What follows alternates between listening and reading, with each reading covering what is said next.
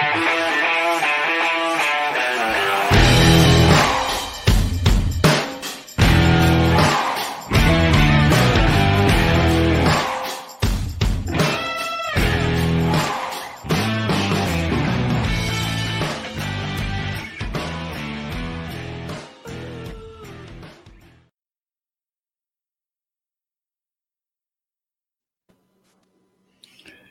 Tuesday.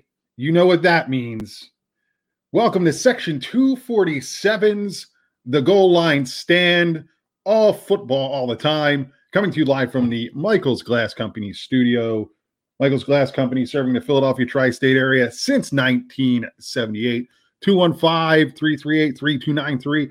Tell them Mike and Brett sent you. The show is available anywhere on social media. That's Twitter, Instagram, and Facebook at GL Stand Show. Happy Tuesday, Brett. It is a Week 16 wrap up, and it couldn't have gone better for either squad. It's man, the NFC East just sucks. It's such a disgrace. I mean, it would have been easy had just Washington won. Like just put everybody else out of their misery. At least then also the winner of the division would have had a semi-respectable 7-9, but now we really could see a 6-10 division champion. It's a disgrace. Yeah, Washington could have taken care of business. That's if their, at the time, idiot starting quarterback wasn't out doing his thing at strip clubs, all that stuff. So let's get into that real quick. We're going to save it for later, but I think it deserves to be discussed right here, right now. Riverboat Ron Rivera, he drops the hammer on Dwayne Haskins and says, "Oh yeah, we don't need you around here anymore. You're gone. You're fired. See you later." Yeah, well, look, Dwayne Haskins was not Ron Rivera's guy. Ron Rivera came in after he was drafted, and Dwayne Haskins has not done anything did not do anything, excuse me. We could talk in past tense here, to endear himself to this team. He was voted captain, which, I mean, that says something, I guess, regarding his relationship with the other players. But, as we talked about off air, the fact that he, whether it was a private party or not, what he did was incredibly selfish. And not only did it potentially hurt the team, but we also talked about it showed a complete lack of respect for the health of your head coach, who is a recent cancer survivor, who is obviously going to probably be immunocompromised because of all of his treatments. So, look, Dwayne Haskins is a weird guy. This goes back to, I actually found the article, Mike. So Mike and I were talking about an article I had read during the draft process regarding Dwayne Haskins. Ryan Dunleavy, then I believe it was the New York Post. It may have been during his time with NJ.com, was trying to do a piece. For those that don't know, Dwayne Haskins grew up initially in New Jersey. And Ryan Dunleavy, the purpose of the article was to talk about Dwayne as a young child, growing up and connecting it to New Jersey because he may have potentially been the New York Giants. Yeah. There's a potential for the Giants to draft him, and there was a big push, right, from Giant fans to draft him. Yeah. There's always that weird, the guy's local. Let's draft him kind of. Yeah, the guy rooted for the Giants when he's a kid. He should be on the team. I mean, it's kind of like I think it's like the Rudy Rudiger syndrome, a little bit. What, Rudy was offsides? Aside from no, the fact that you have a soft spot for people who also rooted for your team, so you want them. Is that why I'm a huge Mike Trout fan? Because he's an Eagle, because he's a 4-for-4 guy? Yeah. Yes. And a South Jersey guy? Yeah. Well, look, we have stated from the beginning that we're homers and that we're always rooting for Camden County kids, South Jersey kids, Delaware Valley kids, New Jersey. So, yeah, it's that same MO. But so in doing the article, So he grew up in both South Brunswick as well as Highland Park before moving to Maryland. And Ryan Dunleavy contacted the former head coach of South Brunswick High School, Rick Mance, who then went on to have a position within the Rutgers football program, who is probably one of the most respected members of the New Jersey high school football community. He spoke with the head of the South Brunswick Pop Warner League. He spoke with Mo Jabby, who at the time was a Rutgers football player. He's since transferred to Albany. Go Great Danes. And he also spoke with a few neighbors. He then contacted Dwayne Haskins Sr., the father, to say, hey, look, we spoke with some of these people. They all had wonderful things to say. I just want your comment on this. We, would love to have your voice in the article. At which point, Dwayne Haskins Sr. said, oh, well, none of them, a bunch of them aren't credible. And I don't believe what they said. And Ryan Dunleavy, he literally gives the transcript of this. He's like, I don't think you understand. They all had it was nothing but positive, glowing remarks about your son, about your family. I don't see why you would not want this out there. And who do you think in this circle is not credible? Because these are people I've dealt with in my capacity as a Giant beat writer and formerly as a Rutgers beat writer. How are these people not credible? And he wouldn't give an answer. It was just a strange conversation. And it was the first time it really left a bad taste in my mouth regarding Dwayne Haskins as a potential franchise quarterback. And everything since then, the way his reaction when Daniel Jones was drafted instead of him, he's wearing the headphones. He's not interacting with anyone else. He's kind of like mouthing off. He's just an immature kid. And, for his sake, I hope he does turn it around, because it is an amazing chance that he has squandered. And for that, you got to feel badly.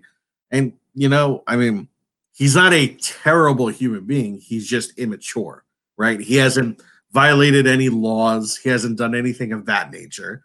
So in that respect, I hope he does turn it around. But kudos to Ron Rivera saying, enough is enough. You're out. It's time to move on. Yeah, I agree. Another story that I saw that came out, and I must have missed this when Washington was playing the Giants. Obviously, in the midst of COVID, nobody is allowed to be in the team hotel with you. As we talked about with the guy from the Seahawks who snuck the woman in dressed as the coach, sans communication devices. Yeah. You can't bring someone back to your hotel like like a player normally would. Young guy, he's going to do things. So I don't know where the visitors stay up in the Meadowlands. I think it's the hotel right there. What hotel is that? The Sheraton. That's where the Giants stay. So honestly, I don't know, because I think sometimes they stay downtown Hoboken or Jersey City. So wherever they were, Dwayne Haskins, family being from New Jersey, being from the area, rents a penthouse so that his friends and family could come and party at the team hotel with him. Now, I had not read that until yesterday. I believe I read it New York Post or one of those things. Yeah. And this is just, it's a shake of the head thing. And a lot of Washington fans, Redskin fans are like, good. We're glad that he's gone. This kid has been a malcontent. He's been a problem. See you later. Yeah, it's really remarkable. I mean, that story it typifies immaturity and selfishness. As your team is on the run to a playoff spot, and we talked about it, Washington was playing really well. Their defense was playing really, really well, and their offense was doing just enough to get by. Hey, good for Ron. We talk about the respect we have for Ron Rivera as a coach. Yeah. Kind of everything that he's going through personally. Good for him, man. This should be a wake-up call for a lot of people, a lot of draft eligible prospects, kids in college that maybe, they're sitting on a bench somewhere and they don't want to fight to go to get their spot, so they transfer. Right? Yeah. I saw 2,000 kids are in the transfer portal. Yeah. There's not enough places in all divisions for 2,000 kids to go. In college football. So good for Ron Rivera, good for Washington. It's going to give them the edge. I know they're a 1-point dog somehow going into Philadelphia. We'll get to that later. But it's going to give them the opportunity to actually win the division on Sunday Night Football for some god-awful reason. Yeah, I mean, it's really remarkable. And then on top of everything else, his play has just been piss poor. He's literally been the worst quarterback in the NFL. So, which is hard to do. It makes it even easier when you have a division like you have. Yeah, that's pretty bad. Yeah. So we're going to move on. Check out our partner Thrive Fantasy, the Thrive Fantasy app, thrivefantasy.com. It's the newest and best way to play daily fantasy sports. Deposit $25 and we will match it up to 50. Use code SEC247. Use the app, prop up. They got a bunch of stuff going on now with basketball starting up, hockey coming back on, obviously the NFL, lots of opportunities to win some cash. So go check them out. A couple things we have coming up. We're going to do our playoff preview show coming up in, I guess, about a week now, where we discuss the comings and the goings of the playoffs. Yeah. We're going to have some mock drafts as we get later on. Obviously, stuff working up to the Super Bowl and the Hall of Fame. Before we get on to Eagles, the NFL 17-game schedule is a go for 2021, which is not a surprise because the NFL is going to need to recoup as much revenue as possible. Yeah. I do have a question for you. Why not just go to 18? 17 seems like a weird number. Other than the health, forget health and safety. They don't give a shit. Nobody cares. It's about money. Well, I don't know why then you wouldn't just want to completely cut down preseason and do the 18th game. Because it makes it so I get where they're getting your 17th opponent. It's going to be another interconference game. So right now, as it stands, the NFC East this year played the AFC North.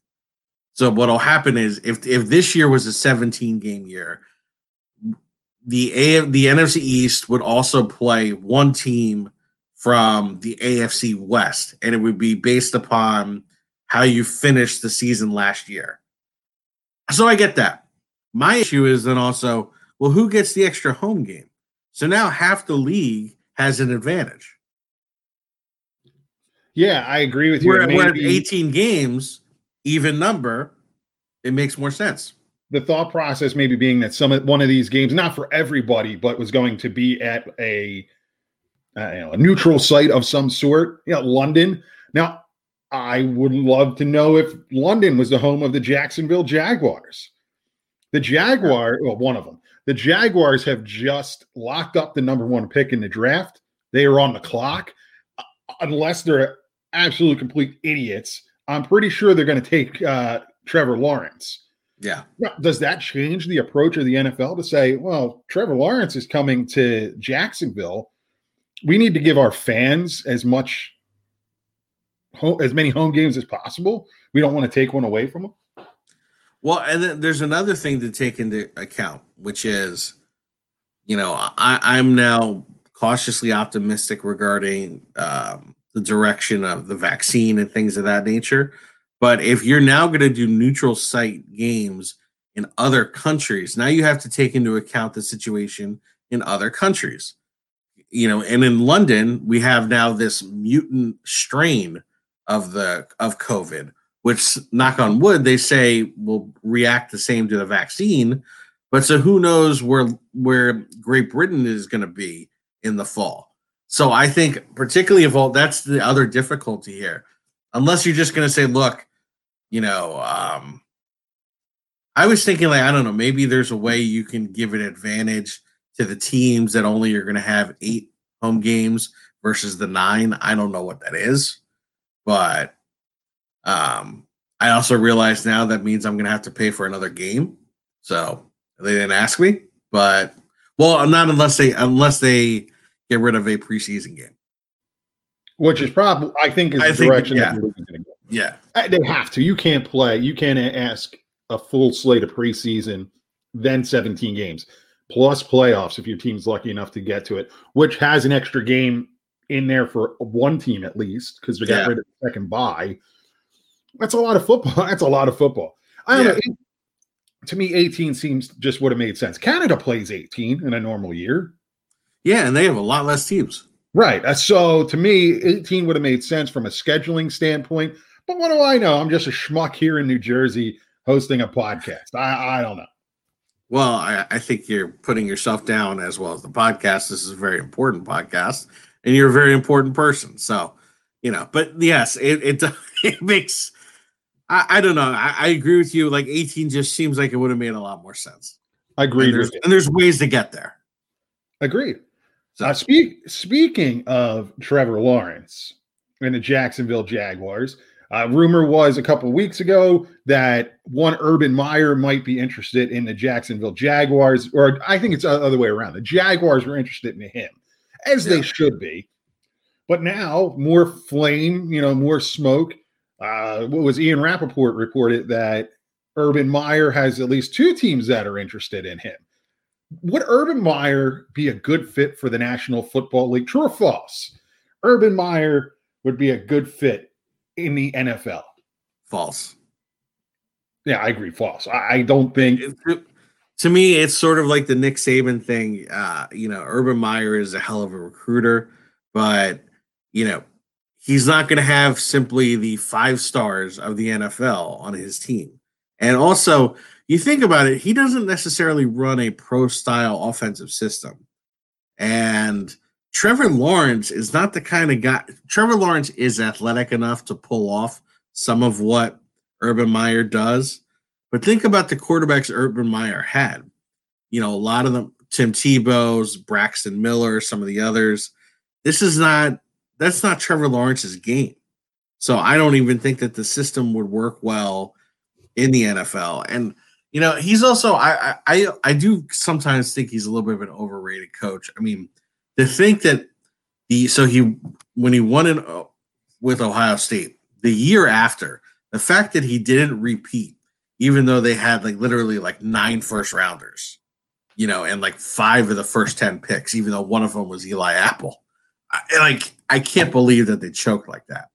Yeah, and that I think he proved himself in Utah. No, he proved himself every Bowling Green, Utah, Florida. Yeah, absolutely. In Florida, you can get whatever you get. But bad dudes too. But that's besides the point. That's for another discussion in the offseason. I just don't. To me, this is Urban Meyer's agent saying, "Hey, we're noticing some guys are getting paid on the media front. Yeah, maybe we're going to get you a few extra bucks from Fox Sports, Big Ten Network, whoever pays that bill." To me, at this point, he's not a fit in the National Football League. I did see a funny tweet, and I wish I would have saved it so I could have given the person credit. They're like, oh, he's a prick just like Pete Carroll. Maybe he's going to come into the NFL and be successful. And it made me laugh. Well, so do you view – so is Urban Meyer smarmy? I don't know that I think he's smarmy. I don't know if he's smarmy. I guess he'd be smarmy. Yeah, he's arrogant. So, yeah, he's smarmy. There's a level of prickishness to him. Would you like to see him come back in the college ranks? Absolutely not. Because you know why? I don't want him to take work kids from New Jersey. Yeah, no, yeah, exactly. Keep everything in status quo, please, God. Yeah, I think I find him obnoxious. I don't like him actually as analyst guy in the studio. Not a fan. Well, I don't like any of the Fox the Fox shows, the Fox analyst shows, especially on the college football front. Not a huge fan. Even the main show. There's certain guys. I like Strahan. I do like Howie Long. I don't know. They've all become kind of characters of themselves. Yeah. CBS, I think, does a good job, but I think that's just the group of people that you have there. Very much a coach, you got some quarterbacks, Sims and Esiason. It's pretty good. I don't know. Let's stick with college football and let's talk Heisman Trophy. I mean, this is Trevor Lawrence's to walk away with, right? No, he's not getting it. You don't think so? No, he didn't play enough games. I think it's Mac Jones. I frankly think this is Mac Jones all the way. It's being announced tonight. What do you mean it's being announced tonight? It's Wednesday. Isn't today Tuesday? It's Tuesday. Oh God, is today Tuesday or Wednesday? Today is definitely Tuesday. I think it's definitely Tuesday because there was Monday Night Football last night. Look, it's this weird. I know. My kids are off from school. Yeah, there's COVID, and then there's the holidays. So, like, right, you have a 1 in 7. You have a 1 in 7 chance of guessing correctly, though. Someone asked me, like, "Hey, can you come in for a meeting tomorrow?" I'm like, "Yeah." They're like, "What time?" I'm like, Whatever." They're like, "Are you working?" I'm like, "It's the week, isn't it?" They're like, "We can't make sure." I'm like, "Okay." But no, I'm pretty sure that they're just announcing it tonight. It's sad because in the era of COVID, we can't have the typical Heisman. Although honestly, the Heisman show is one of the most painful overproductions because it literally could take 5 minutes. But instead, they're trying to give love to all of the different finalists, and they talk to the coaches and the parents, and it's like you have to come up with the biggest sob story. Then they introduce all the former Heisman Trophy winners. So yeah, I'm imagining it's not going to be that way. But to me, I think so. The 4 finalists are Kyle Trask, Mac Jones, Trevor Lawrence, and Devonta Smith. And to me, I think it's going to be Mac Jones, the quarterback for the number 1 team. Trevor Lawrence, obviously the most talented, going to be the first round pick, but because of COVID, I think that sort of knocked him out, literally and figuratively. Well, that's not fair. Some teams that only play 6 games and they get into or 5 games and they get into a college football playoff. Justin Fields finished, I believe, 7th in the voting, 6th in the voting. So, speaking of you know what? I'm going to table that till we get to the Eagles discussion in a few seconds. Okay. But let's talk about, before we do that, some coaching decisions in the NFL and college over the past couple of days. Look, I am a proponent of when you can take the points, you take the points. Okay. So what was rather remarkable was there were 2 games going on simultaneously that raised this issue. So you had, on the NFL side, you had Miami against Oakland, and on the college side, you had Liberty against Coastal Carolina. For Liberty and Coastal Carolina, it was a tie game. Liberty is driving. They're within the 5-yard line. And Coastal Carolina has no timeouts. And Liberty kept handing the ball to their running back. And suddenly the Coastal Carolina guys, they grab the running back and pull him into the end zone. And the Liberty guy fumbles. And they end up going into overtime. In the Miami-Oakland game, Oakland had 2 options. They could have scored the touchdown, or they could have just drained the clock, bled the clock until there was 16 seconds left, kicked a field goal, and make Miami drive the length of the field to kick a field goal, which obviously they did. So my question to you is, what do you do in these circumstances? Like, what are your rules if you're the coach? Yeah, I mean, I'm running the play clock down to 2, 1. I'm snapping it. In the case of Liberty, I'm probably trying to just.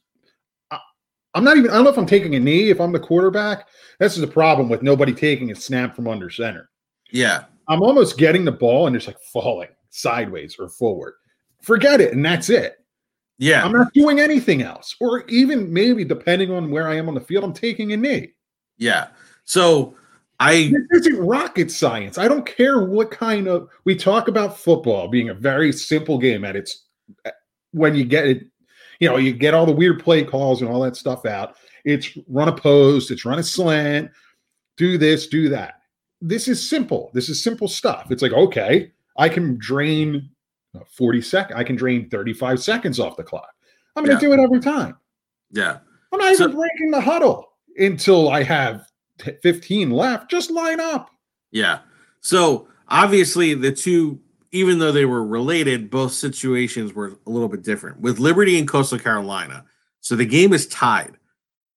The defense has no timeouts.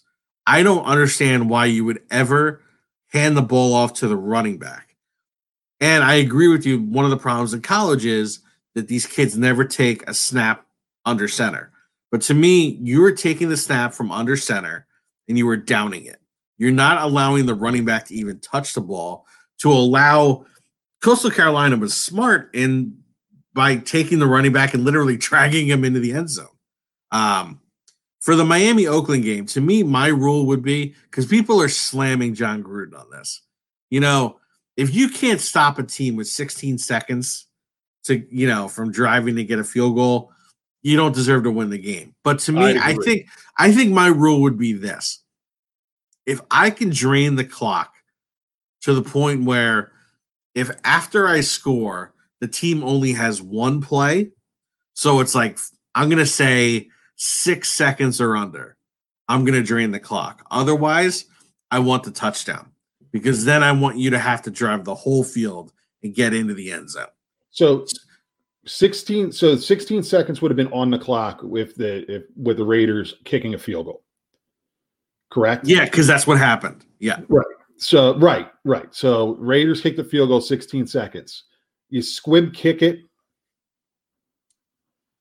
I don't like squib kicking because sometimes an up back can, or you don't put it in the end zone. Yeah, you don't put it because you want to try to bleed some clock. Right. But that's why I'm saying if the clock was different and by bleeding the clock, you would have had 7 seconds left, 6 seconds left. Then Miami is only going to get off one play. Right. One play, it's basically the same as having to score the touchdown then. So to me, the rule should be, if it's only enough time for one play, kick the field goal. Otherwise, you want to take as many points as possible. So I just wanted to discuss. Yeah, it was something I wanted to discuss with you and kind of hash out, because it was amazing how literally both games was relating to that at the same time. I'm flipping back and forth watching this, and it was just utter chaos. So there you have it.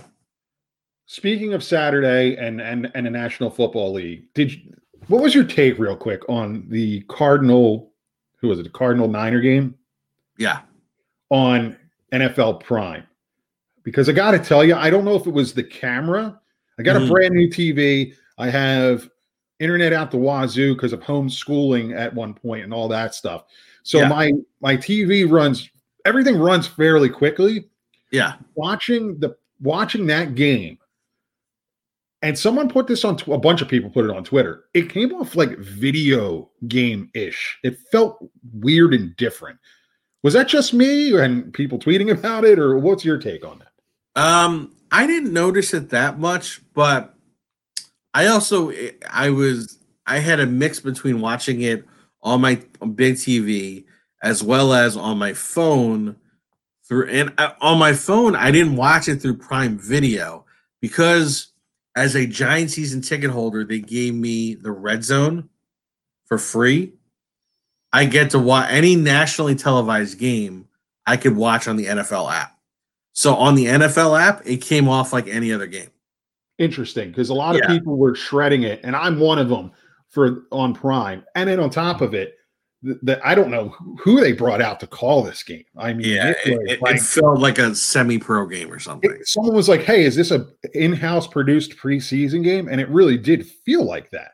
Yeah. And Amazon and Prime is going to be in the market for NFL games now, like moving forward. They're going to be out there for bid. And if that's what they're going to put out, that's atrocious. I mean, that's pathetic. Unfortunately, that's not going to be a factor into whether or not they get the package, because in the end of the day, it's just going to be about the money. It reminded me of a very, very poorly produced independent wrestling program. That's what it reminded me of. It sucks because, so first off, you don't have any fans. That's true. Yep. And then when you have a poor production, it just made the game seem so unimportant when actually there was consequence to that game. Yeah. And then the game was just boring. I mean, because Arizona just stunk. Arizona did stink, and that's where I think Kyler Murray is a little bit overrated. Let's talk about quarterbacks that stink and teams that stink. We're going to pivot to the Philadelphia Eagles. And hey, coming up next week, starting on Monday, Section 247 today will debut. It's Philadelphia Sports Talk Entertainment, 15 minutes, real quick, a couple times a week. It's me ranting about stuff like we ran about here, but pertaining to Philadelphia as its own. So be sure to check that out and download it. I'm pretty sure next Monday morning that when you hit the play button and you hit the download on that, it's going to be Jalen Hurts did what again? Because Jalen Hurts maybe fell back to earth a little bit against the Dallas Cowboys. What a pathetic effort, not by him, but by everybody. It was, and it was, I think the other shocking part about it was you got up on them quickly. And I kind of thought Dallas might just roll over and die. But to their credit, they came back. I think this really was, it demonstrated how depleted your defensive backfield was. The offense, it was a mix of strange play calling, abandoning the run as usual, and just some missed opportunities. The defensive line, obviously, there's the whole Fletcher Cox situation, and then the defensive line just not getting home the way I thought they would. All of those things were kind of a recipe for disaster. But the defensive backfield, it finally came home to roost. And it was going to. I mean, people are they're crushing Michael Jacquet. Well, dude, really? Yeah. I mean, come on. This is a kid who maybe in a couple of years in the right system and learning the game, maybe he's a serviceable player. You're talking guys that just came out of literally off the street to play in this game. You mentioned Fletcher Cox, 7 plays, then he gets a stinger and he's out. You had a stinger. I've had a stinger. John Ritchie was talking about this on WIP, and I actually agree with him. He's like, what the hell? He's like, you have a stinger and you're not coming back in the game? And you're the leader of the defense? What does that say to every other person in that locker room and on that field and on that sideline? I'm done. I'm out. Yeah, it's I think it's kind of been known now. I'm not the biggest Fletcher Cox fan. I played defensive tackle. I'm always, to me, I look at them first. And to anoint him as one of the best in the league. I think there was a time when he was. I just don't see that anymore. And this was really a piss poor example. Particularly when this reminded me of some of those McNabb moments where I'm the leader, and yet what you're doing doesn't really show anything regarding leadership or display leadership. It was one of those kind of moments. You know what I mean? I agree with you 1,000%. One of my big issues if you go back and you watch on YouTube, link in the show notes to the preview, is I thought the Malcolm Jenkins leaving this team, not for the play on the field, but for the leadership in the locker room, was going to be a major issue.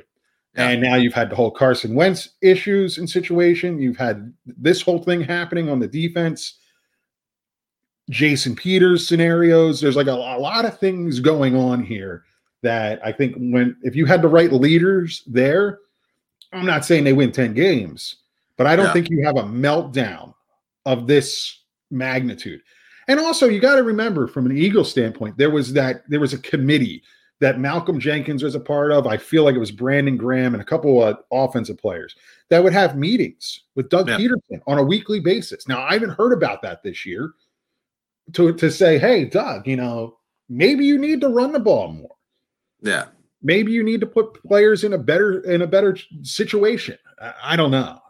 This team is lacking that, and it's just been evident the past couple of weeks. Yeah, and so going back to the offensive side and Jalen Hurts, I don't think Jalen Hurts was terrible, but as you said, he definitely He's a rookie quarterback. Particularly the third down pass towards the end zone. He could have ran the ball to either set up a fourth down play or a field goal. He, as we talked about off air, it was hero ball, and it was something Carson Wentz would have done, and Carson Wentz would have gotten crucified for that. Absolutely. And because Jalen Hurts is a rookie, it's it's okay. He's learning. And that's it. It's that's a 5-year veteran versus a kid playing in his third game. Well, okay, but they're still in the same scenario. Yeah. All right. Like, this team, especially on offense, as constructed, without running the ball, because Doug Peterson, look, forget it. He just does. He's not going to do it. You can make everything easier for a lot of people. The offensive line, the receivers, if you just run the goddamn football. He doesn't want to. Okay. So let's not beat that down anymore. The quarterbacks in this offense over the course of this year, and probably looking back the past couple years, have to play hero ball. Yeah. And what happens? Sometimes there's just no magic. Jalen Hurts, he's a rookie. I understand that. But he came from Alabama. He came from Oklahoma. He played in championship games. Everyone tells you that the SEC, it's just like playing in the NFL. There are plays that he made that he should be slammed for. Yeah, absolutely. And going back to hero ball, if you're relying on hero ball means something, extraordinary. So it means, being successful on low percentage plays. So that's not a recipe for success to have to rely on hero ball. The other thing I was going to mention, particularly Zach Ertz is either still hurt or I don't know. But to me, he's, to await it, you have at least when healthy, a great pair of tight ends. And Rod, as we've talked about certain games, Richard Rodgers acquitted himself nicely as well. A play action to establish a run game and then using play action would have helped them drastically to use those tight ends. And they were just non-existent. Well, and here's the thing. So Dallas, recognizing what they had with Hurts as the Eagles quarterback, said, we're not going there. They didn't rush him.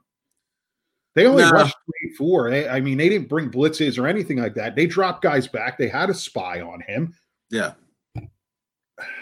Coaching, man. Coaching. That's what it comes down to. It's coaching. It's player personnel. It's you can put whoever you want back there. You can put Tom Brady, Joe Montana, Johnny Unitas. I've been through this already, and it's not going to matter. Who's the greatest quarterback of all time?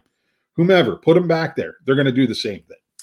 It's another thing, and I know, he hasn't been available much. Deshaun Jackson. So Deshaun Jackson, to this day, you got to give him credit, when healthy, is still one of the most dynamic playmakers out there. At least he gives you your 80-yard touchdown. Here's my point. That's fucking fantastic. I'm going to come out after weeks of being hurt, and I pull my hamstring, and I pull my groin, and I pull my this, and I pull that. I'm going to go out. I'm going to go catch an 81-yard touchdown pass. And then you know what I'm going to do? Because I'm on a 4-fucking-win football team, I'm going to flip my ass into the end zone and hurt myself. I'm sick and tired of this fucking shit. They wasted all this money on Deshaun Jackson. It's a waste. Oh, he's number 5 in the NFL all time, tied with Jerry Rice on long touchdowns. Who gives a shit? He's been eligible for 30 games as an Eagle coming back. You know how many he's played? 4? 7. You know how many he's finished? 2. Look, I completely agree with you. It's just when healthy. Well, that's definitely a viable person to blame. But my point was, when healthy, it's amazing that Doug Peterson didn't think to use him in a way that like Tyreek Hill or some of these other guys are used with the jet sweeps and things of that nature. Because he's not healthy. I understand this guy, a stiff breeze, will literally put him out for 3 weeks. I get it. But heck, I'm just saying it's something that they never even thought to use with him. It was always just, I think they wanted to. I think what you see in Rager is what they wanted from Deshaun Jackson this year. And you just can't bet on that. You can't. I will say, moving forward, I think Jalen Rager's starting to show you a little more. I wouldn't be wow. I wouldn't be like, oh my God, this is the guy. Yeah, but, it's a second or third round pick. Great pickup in the second or third round. But he's definitely coming along at a better pace than he was in the beginning of the season. I still started playing. He has a little bit of Ricky Waters in him. Well, for who, for what? For who, for what? And I've seen it multiple times where Jalen Rager could dive for a ball, adjust himself, and no, it doesn't happen. Doesn't happen, man. He seems a little soft. It's going to be interesting. The offseason is going to be interesting. It could be Black Monday for the Eagles come Monday. I doubt it, but it's going to be interesting. I don't see Peterson going. If anything, there could be a fall guy, maybe Schwartz. The argument on Schwartz from a lot of the national guys, you start seeing stuff come out, is that he's safe because his whole side of the ball is shredded and hurt. That's the only problem is that it is a legitimate excuse. It is. Well, Doug Peterson came out in the press conference yesterday at his Monday presser and said the same thing. And he's not wrong, but his decision making, but maybe it's not his. I don't know. See, this whole thing's a mess. It's going to be real interesting to see what happens moving forward here. Doug Peterson insinuates he's not part of the decision making process on draft time. He'd like to work with Howie and Jeffrey a little bit more. So would I. If I'm the head football coach, I want to be involved in picking my players. It is what it is. We'll see. Yeah. This time next week, when we're talking Eagles, I have a feeling it's going to be interesting. I agree with you. But the nice thing, I guess, from an Eagles perspective moving forward is at least, you're securing, it looks like you're going to be securing a pretty decent first round pick. Spot. Yeah, so a spot in the first round. Yeah, because the player. You don't know. Yes, yeah. I understand. Because if it's they might take a kicker. Let's move on from the putts of Broad Street. I got to come up with a better nickname for Howie Roseman. Is that wrong to call him the putts? Why would it be wrong? Because he's Jewish. Is that offensive? David Gettleman's Jewish. Gettleman is Jewish. Yeah. So okay. Okay. I was just asking. As a Catholic, I don't want to offend the Jewish listeners of our audience. That's all I was asking. Why don't you call him the Schmuck of South Philly? That's a good one. The Schmuck of South Philly. We're going to put of East Rutherford, the Schmuck of South Philly. Trademark. We'll put that on a T-shirt. Let's talk New York Football Giants. Congratulations. They lost. Yeah, and somehow they're still alive. But look, this was just when watching it, it honestly looked like it was a varsity team against a JV team. Baltimore is getting healthier. I actually think that they are, and because of Cleveland's trip up and because of Indianapolis, Baltimore now is in the driver's seat. If they win, they're in. And if I'm the AFC, I do not want to see Baltimore right now. The Giants were so outmanned at every level of the game, there was just no way they were going to win. The Baltimore was physically stronger. They were physically faster. It just wasn't going to happen. It was literally like watching a top 5 UFC fighter against a guy who just entered the gym 3 weeks ago. And it was a slow death. The first drive, Baltimore comes out. It's like a 15-play drive, 9 minutes, touchdown. 3 and out, another drive, touchdown. It was just – and I can't even say that the Giants, they were just overwhelmed. And then you have a lack of explosiveness at the running back position. Also, a lack of ability to have like a decent outlet pass. Your wide receivers they're barely. I don't even know if I would call them adequate. Darius Slayton has been playing hurt for the second half of the season, so he hasn't taken the second step. Golden Tate didn't even play. Sterling Shepard, I've been arguing this with a few of my fellow Giant fan friends. I honestly think is very overrated. Evan Ingram, the Pro Bowler, he didn't really make much of an impact. In terms of and defensively, yeah, you have three really stout defenders up front and Tomlinson, Leonard Williams, and Dexter Lawrence. But, and you have good Blake Martinez. But aside from that, you have their other two linebackers were 7th-round picks, one of them being Mr. Irrelevant. That's not a good recipe when you're playing Lamar Jackson. It's just, you're screwed. So the game was everything I expected. It wasn't even disappointing because I'm like, oh, there's no way the Giants can beat the Ravens. They don't have the horses. It's just, it's not a fair fight. No, I agreed. And at least the expectation was kind of there. Yeah. Unlike the Eagles, where there was like a legit chance. You and I both thought they'd win. Yeah, Dallas was on the verge of quitting. Dallas could win the division, crazy as that is. Giants could still win the division. So let's talk about it moving forward real quick. What happens here? Can this Giants team actually rebound enough this week, or are they just that beat up that it's not a white flag, but hey, look, we had our little run. We proved that we're progressing as a program under Joe Judge, and we just don't have it right now. We don't have the depth. We don't have the horses. It's so strange because, and I'm sure you feel this too with the Eagles the last few weeks, because there is a division to be had. Now it's whoever wins, it's fool's gold.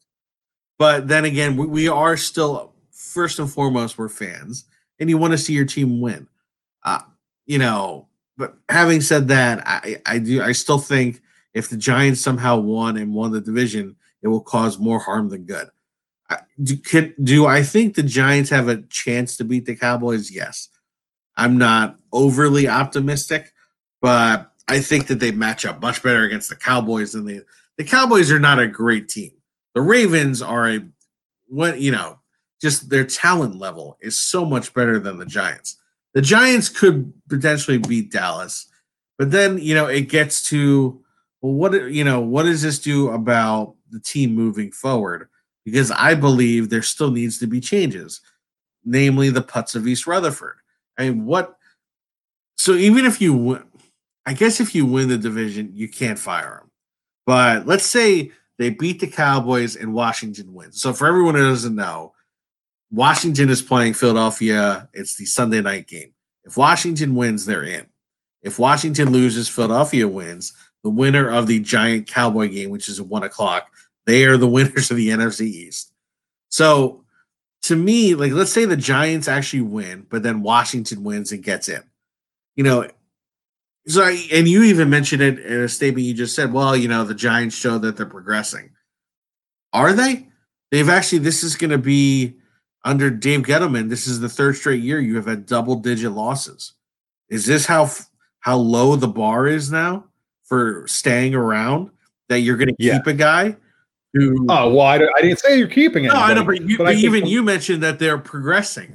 From the head coaching aspect. I didn't mention Gettleman. I mentioned Joe Judge. No, I understand. But, he can only work with what he's got. And I think you saw, particularly against the Ravens, that Dave Gettleman has not assembled a team that can be competitive at all, really, with the top guys, with the top teams in the league. Yes, they beat the Seahawks. It was the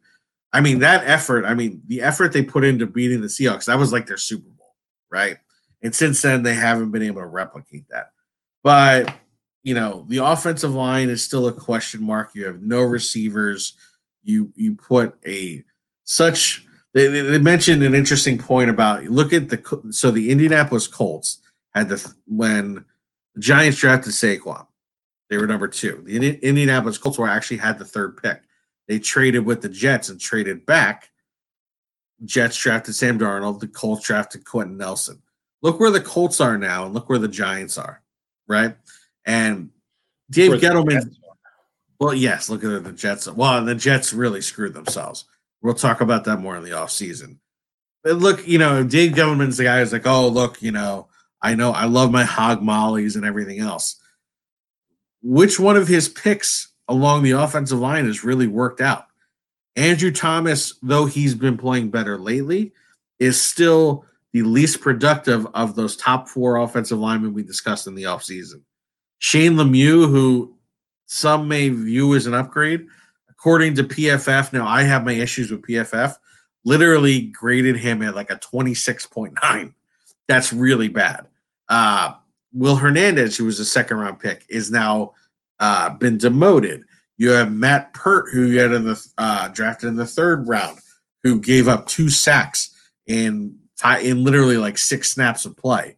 So the one thing you claimed you were good at, you're not good at. You haven't assembled an offensive line. It's just there's a lot of questions, and I really think it comes down to the Giants' leadership, the Maras and the Tisches, to me, need to be brave enough to go outside of the family and stop being so incestuous. We talked about how, there's always that desire for people like, oh, the kid rooted for our team. And in the Giants organization, it's, well, he had a connection to my grandfather. His grandfather knew my grandfather. So therefore, he should be in the front office. I'm a Flyers fan. Yeah. How do you think I feel? My whole life it's been, who's to me? Bob Clark, not the Stanley Cup winner, Mr. Clark, the GM.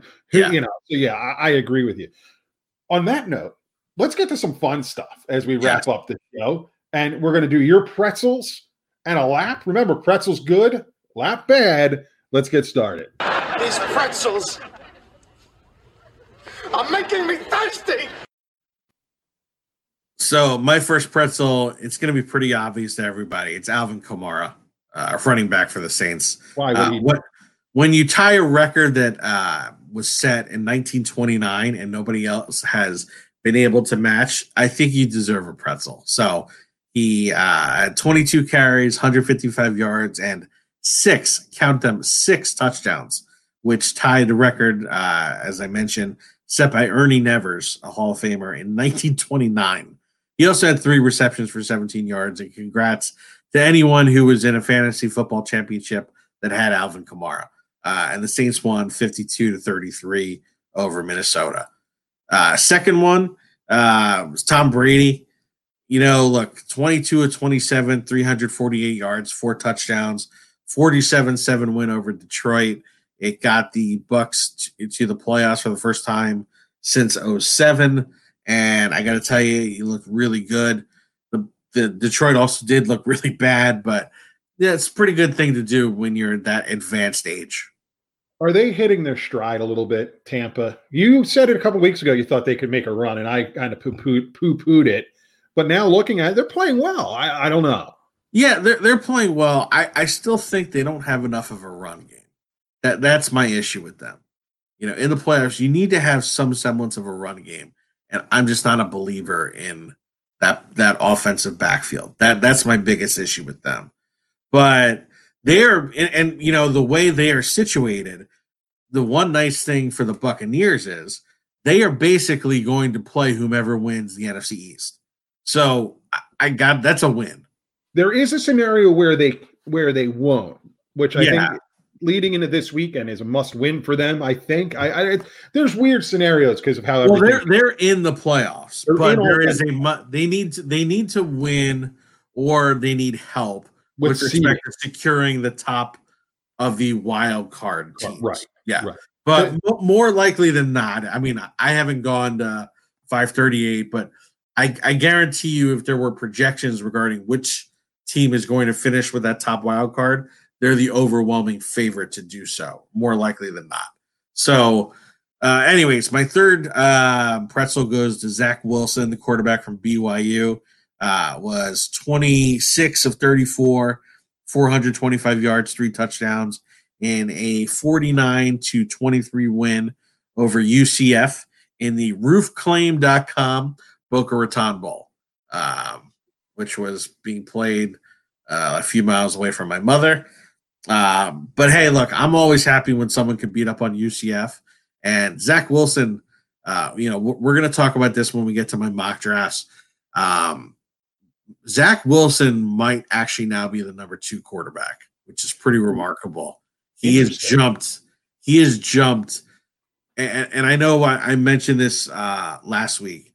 I cannot stress to you how important the college football semifinal game, and we'll get into this on our Football Friday, perhaps it's a Thursday show. Clemson, Ohio State, that game is so important for Justin Fields. It is just, I mean, I'm talking millions of dollars. And this has nothing to do with them winning the championship. So my fourth pretzel goes to Ollie Gordon. He's a junior running back for Trinity High School in Euless, Texas. And Mike, what I find amazing is Texas is still playing high school football. Yeah, I think their championship round is either this week. It might actually. It's in a few more weeks. Yeah, I think it's the beginning of the year, right? Yeah, it's in like 3 weeks because this is just the third. They haven't even gotten to like quarterfinals yet. But so Ollie Gordon is a junior running back. He's 6'1", 210. He's a 3-star recruit, ranked the number 94 junior in the entire state of Texas by 24/7 Sports. He had 49 carries for 455 yards and 6 touchdowns in a 49-45 win over the nationally ranked number 12 Allen, Texas, which, if for those that don't know, Allen is famous because that is the school with the mega stadium. So I was gonna say, did they play it in Allen in the new stadium that was cracking? No, they actually played in the Arlington. They played in the Texas Rangers new stadium. Oh, then really? Or no, maybe they played in the old one. Which one is Globe Life Park? Good question. I'd have to look it up because they both have the same name. Oh, okay. I don't know. Okay, I don't know Park. I don't know because they played in one of them. They were using the old one, which isn't that old, for football and multiple purpose stuff. And it's actually a cool look. I would think then that's probably where they played. Oh. But so this was an upset. As I mentioned, I mean, Allen was ranked nationally. They're number 12, 49-45. But, I mean, 455 yards, 6 touchdowns. I got to give credit to the kid. I was watching the highlights. Very impressive. So come on, Ollie. You can't keep up with Ollie there? Yeah, I mean, but 49 carries, see, that's a full day's work. So that is a full day's work. Were they a full option team, or were they just feeding them the rock? Just feeding them the rock. Right. So, congrats to Trinity High School and congrats to Ollie Gordon. For all that is good, there's also a bad. So someone's running. Terrible. Take a lap. God awful. Get going. So we mentioned it earlier in the podcast. My lap is going to the Las Vegas Raiders defense. You had Miami took the ball at the 25-yard line. They had 16 seconds. All you had to do was stop them. You let Miami drive 47 yards to kick a field goal, and you, for whatever reason, decided not to cover Mac Hollins, of all receivers, and left him alone on the sideline. And then also decided, you know what, I'm going to try to tackle Fitzpatrick by ripping his helmet off with the face mask, forgetting that that's actually an extra 15 yards. And that led to a field goal and a Miami miraculous win, and the Raiders being eliminated. So for that, the defense, you got to run a lap.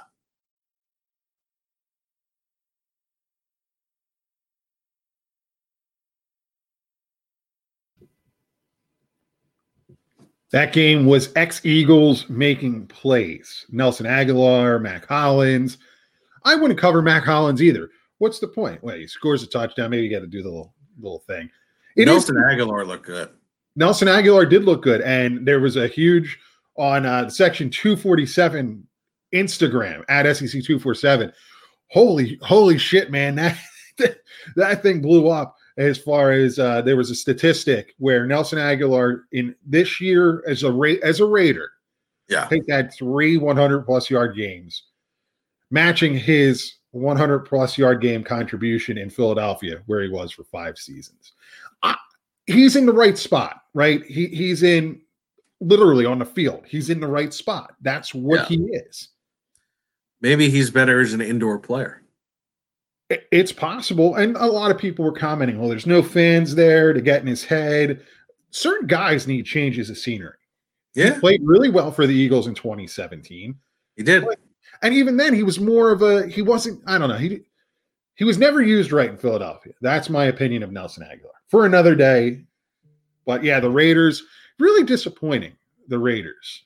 They were one of my teams I was hoping to see make a run. Yeah, you were riding them for a little while. I was. I thought Gruden was really starting to get them going in the right direction.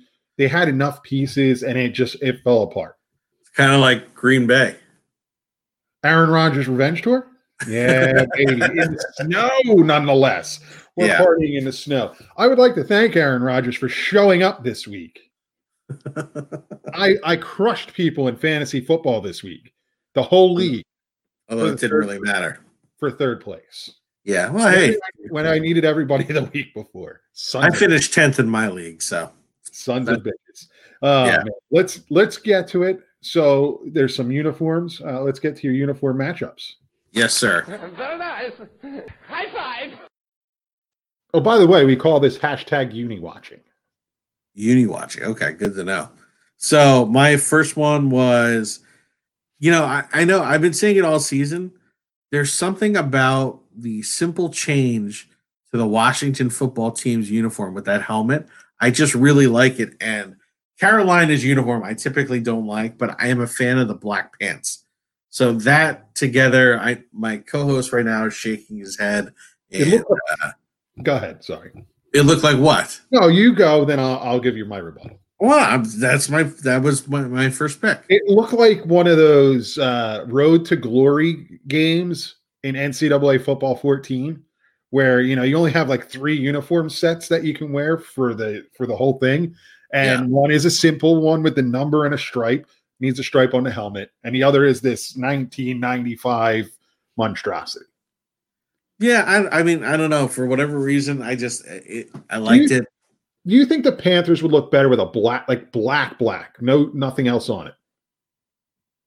You mean in terms of the pants? Yes.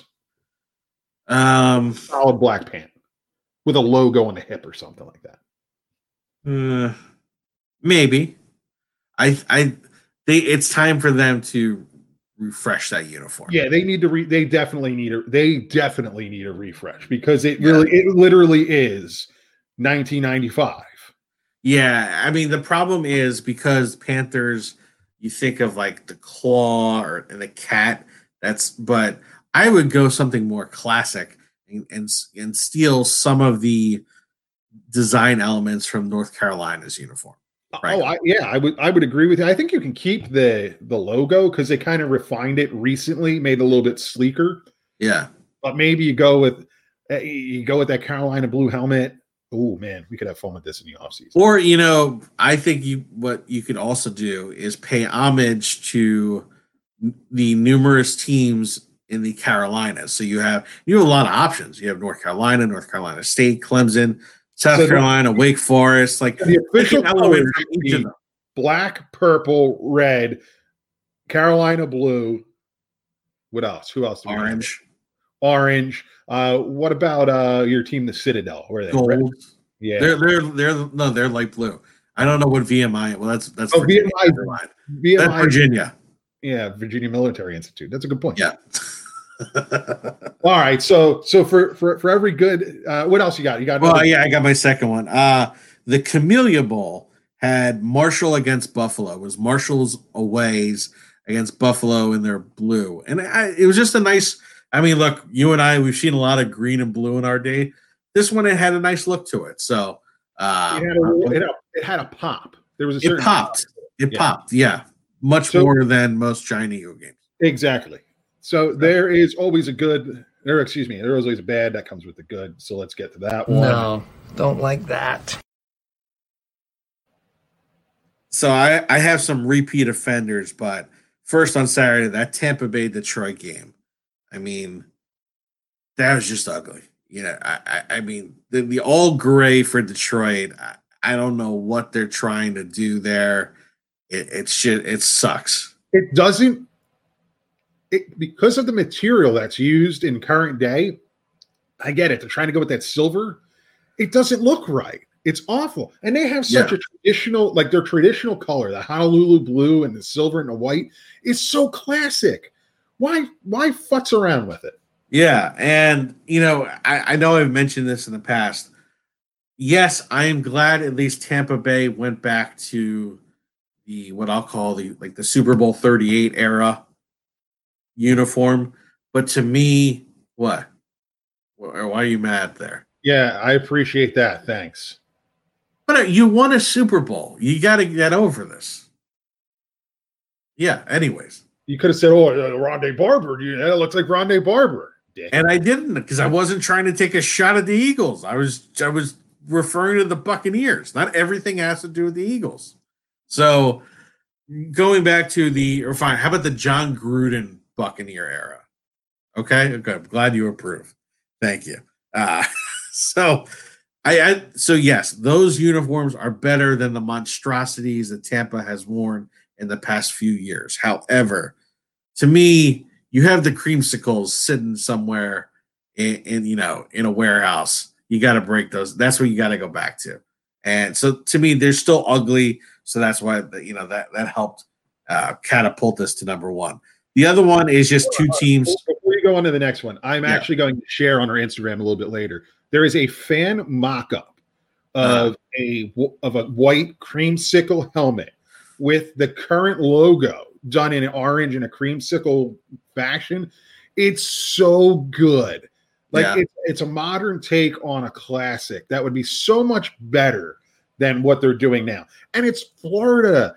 If you've been to the Tampa area, it's always sunny. It's nice. Stadium's in a weird spot. It's kind of on Dale Mabry Highway. It's odd. But it needs a little bit of Florida pop, kind of like the Miami Heat. Like the Miami Heat should use their Miami Vice uniforms all the time because they're awesome. What's like George Costanza or you need your Cabana clothes. Exactly. Yeah. But yeah, so my second one is just two teams who I think are in desperate need of upgrades, retools with respect to the uniform, and that's Cincinnati and Houston. It's just, to me, it's two of these modern generic uniforms that don't do it for me. I mean, Cincinnati, they got the helmet. Maybe it's even time to redo the helmet. I don't know. I think everything should be on the table. Houston, this actually wasn't the worst of their different uniforms, but it's still just, they need to rethink it. I'm not a fan. They got to redo the whole thing. I agree with you there as well. And that was another one I saw. A fan had created a mock-up for the Texans with the light blue and red of the Oilers. Yeah. And I think it's time to where, I know why they didn't do it originally, but maybe it is time to go back, not to the Oilers because they can't, but to the color scheme. Why can't they go back to the Oilers? So this was before, everyone's like, the Browns, when the Ravens left Cleveland to go to Baltimore, they left the lineage. They said, remember, they were going as the Titans kept the lineage. So the actual Houston Oilers are in Tennessee. Remember, they were the Tennessee Oilers for a couple seasons. Well, okay, but so then Tennessee opted to change to the Titans. Once you have let go of a name, why can't Houston become these Oilers, having nothing to, and even use the uniform, but having nothing to do because they're records, because they're one and the same, especially a team like the Oilers. You have that history going back to the AFL. They are one and the same. So they deserve that legacy and that recognition. Call them the Houston Riggers. What were the Houston Roughnecks in the XFL? Yeah. Same idea. Well, it's like in the CFL, there were two Rough Riders. So this can work. Well, I agree with you, but there's all that, when you're talking Houston Texans, and if they were to become the Oilers, they want Earl Campbell. They want House of Pain and all that stuff. It's not theirs anymore. It went to Tennessee. Well, I guess an interesting question, and this is something I don't know the answer to. So Tennessee, yes, they are the Titans, but do they still own a copyright or trademark to the Oilers? They obviously don't own a complete because there are the Edmonton Oilers. Well, I always think there was workarounds there. Yeah, and obviously, but maybe within the NFL, I don't know. Yeah. I'm sure there are also bylaws that we're not aware of. But On that note, yeah, let's get to the power rankings. Let's reverse it. And we're going to start at the bottom before we go to the top. Congratulations to the New York Jets. You are out. You are perpetually for the rest of the season, one more week, out of the gutter. Congratulations. yeah. Although I think you probably have like COVID to thank for that too, because with Cleveland and the receivers, but nevertheless. So I'm going to go from 32 to 28. 32, Jacksonville Jaguars. Congratulations. Talk about a great year to be really bad. 31, the New York Jets. 30, Houston Texans. 29, the Detroit Lions. And 28, the Denver Broncos. You talked about it real quick, and we should have talked about this maybe at the top of the show, but it was a disgrace that the National Football League didn't step in and move to a Joe Webb special, the Cleveland Jet game. But they didn't do it for Denver. That's a good point. I forgot about that. But that was a cool story. This wasn't a playoff. This was a playoff. You got a team going for their playoff life. I don't know. Look, I go back to what John Mara said in the offseason. This season, they were just going to be inequities. That's what it comes down to. Fair enough. Let's get to your top 5. All right, I'm going to go 5-1. 5 Baltimore Ravens, 4 New Orleans Saints, 3 Buffalo Bills, 2 Green Bay Packers, 1 the Kansas City Chiefs. It's going to be a fun playoff, I think, this year. I feel like the AFC playoffs are going to be fun, while the NFC I was looking at the potential matchups for the NFC wildcard weekend, and I was like, shitty. It'll get good once you. Whereas in the AFC, it's like it really is. Is there a lot of dome teams in the NFC right now slotted? I feel like there's more indoor football. Well, no, the Rams are going to be on the road. The Seahawks, no. The Seahawks are outdoors. Saints, just the Saints. Maybe it's just the Saints. I don't know. I wish they would have an outdoor stadium there. That's besides the point. Well, and the Cardinals, maybe. But again, the Cardinals are going to be on the road. Right. On that note, we're going to wrap up this show. We'll be back at some point this week, I think. Maybe Thursday for a special New Year's Eve edition of Section 247's The Goal Line Stand. All football all the time. You can find us everywhere on social media at GL Stand Show. Be safe. We will catch you later on this week. Yeah.